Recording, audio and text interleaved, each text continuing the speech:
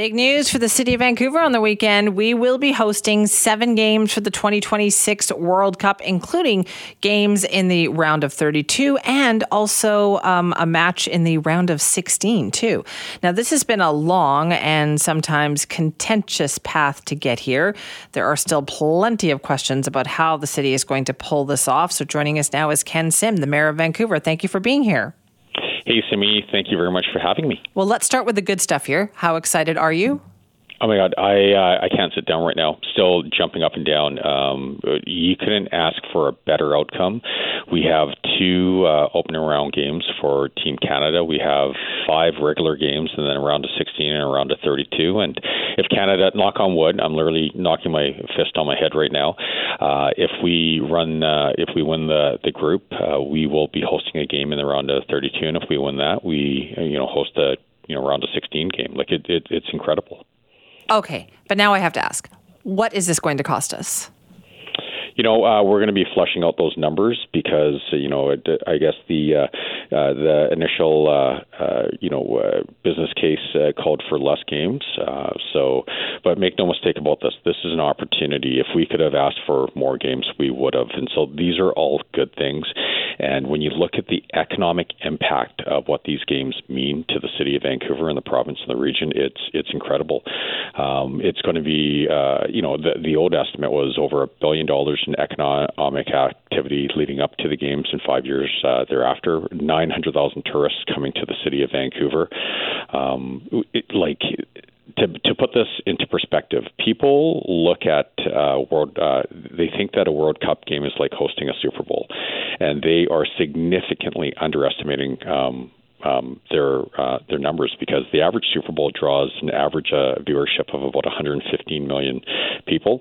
An opening round game for World Cup draws a viewership of 350 million people. We are literally going to get the equivalent of 30 to 40 Super Bowls in the city of Vancouver over a month-long period. It's going to be lights out, amazing for the city, the province, the country, from a branding perspective, from a tourism perspective, from an economic impact perspective. It's a huge win. But you're saying, though, that because we got more games than our business case had provided for, are you saying that it's actually going to cost more than what we originally thought? That would be the assumption, obviously, but also the revenue opportunities will be significantly higher as well. And so this is a good thing. We definitely we will be looking at the business case again with our our provincial partners and our other partners. But this and by the way, based on all our conversations, we're going to make sure that that we would only sign up for something that was fiscally responsible, and this makes a lot of sense. So more to come on that. We're just happy, like we're over the moon that we are given 7 games. This is a big win. Okay, what about the hotel rooms? You talked about the number. I mean, obviously, lots of tourists are expected to come here for these games. Where is everyone going to stay? We know we already have a shortage of hotel rooms. Yeah, and that's definitely a challenge and an opportunity we're going to be facing as well. And, we saw this coming before the announcement. And so, and outside of World Cup, the city of Vancouver needs more hotel rooms, or that will stop us from getting conventions in the future, as an example, and it'll limit our tourism industry. And so at City Council, we've been making a big push before this announcement to make it easier to build hotel rooms in the city of Vancouver. And I think it's starting to pay off, where we're getting a lot of applications for hotel rooms. And we still have challenges, but I think this is good. World Cup definitely lights a fire under all of our bottoms, so to speak, and we'll be pushing even harder to get more hotel rooms built in the city of Vancouver. Right, we got 2 years, though. I mean, those are applications. It takes a long time to get stuff built here. And now with the squeeze on kind of short-term rentals as well, is there not a concern that there really isn't a place for people to stay when they come here? Yeah, and so what the reality is, we're going to have to be innovative in how we address these things, because you're absolutely right. It's not as if we're going to build 16,000 hotel rooms in the next 24, 26 months. but we could look at things differently. Like you can bring, cruise ships into the city that will provide some, not a lot, but some additional hotel rooms, and we can get innovative during the month-long period, make accommodations. But these are all things that we're going to be working on over the next couple of years to make sure that we, address the shortage of rooms, but also we do it in a way that we don't displace people that want to live here and need to live here over the longer period. How much has the province committed to help the city of Vancouver here? There's like a non-disclosure agreement, but what I can tell you is the provincial government has been great partners. We have host partners, be it the province, YVR, PAVCO, that are all helping us out on this one, and it's a joint effort. And without our host partners, none of this would be possible, and we're incredibly thankful for all of them. So when will we learn more kind of about the process and the business plan and those kinds of numbers?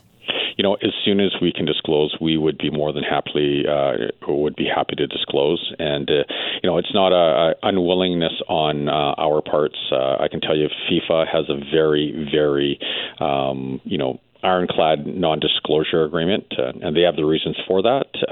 What I can tell you is our provincial partners and ourselves, we've been looking at everything from a lens of fiscal responsibility and making sure things work, or we wouldn't sign up for the program. And as soon as we legally can disclose, you'll see the disclosure out there. Okay, so from the numbers that you've seen then, and I know you can't say what they are, but you're comfortable with what the City of Vancouver is committed to?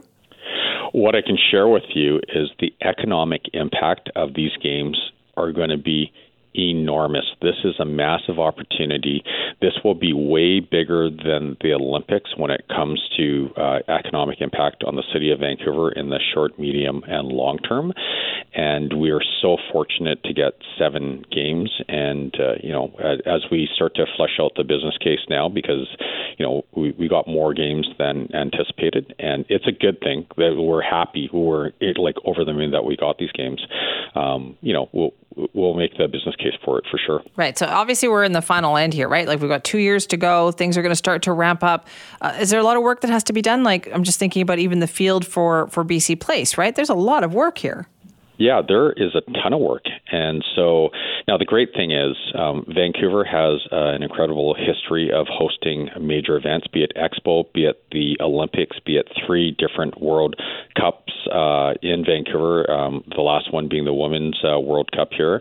And so this is just a continuation of that. And I can tell you, based on our conversations with, the Canadian Soccer Association, the FIFA actually looks to Vancouver as a role model city that has done amazing work, and our FIFA team is leading the charge out of a lot of the other host cities. So we're in good shape, and we have a lot of work to do, and we're not going to take anything for granted. We're going to work our butts off to make sure that we pull off the most successful World Cup ever, and in particular amongst the 16 teams that are hosting, or 16 cities that are hosting in 2026.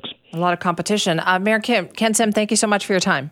Great. Thank you very much. That's Ken Sim, Mayor of Vancouver, talking about Vancouver's commitment to now 7 games of World Cup 2026. And it is a huge commitment to do that, as the mayor was pointing out. And I have a lot of questions. I still am curious about where everybody's going to stay, right? Obviously, that's a huge problem. We need thousands and thousands of hotel rooms or places for people to stay that we just don't have right now. And I was thinking back to, and I'm dating myself here, but Expo 86, this was a huge problem at the time, that Vancouver was a relatively small city that was welcoming an awful lot of people to come to Expo, and it required some different types of thinking. People doing, I guess, the first version of short-term rentals. That was a big program from the so-called government of the day, allowing people to host people in their homes. And I just wonder, are we going to have to do that again? Will there have to be an exception to the short-term rental rules for the period around the World Cup to make way? Where are all these people going to stay? So many questions about this. So good thing or not, do you think, that we are committing ourselves to this? Obviously, we're done. We're doing it. But are you wary of the cost? Are you happy? Will you try to get tickets for this?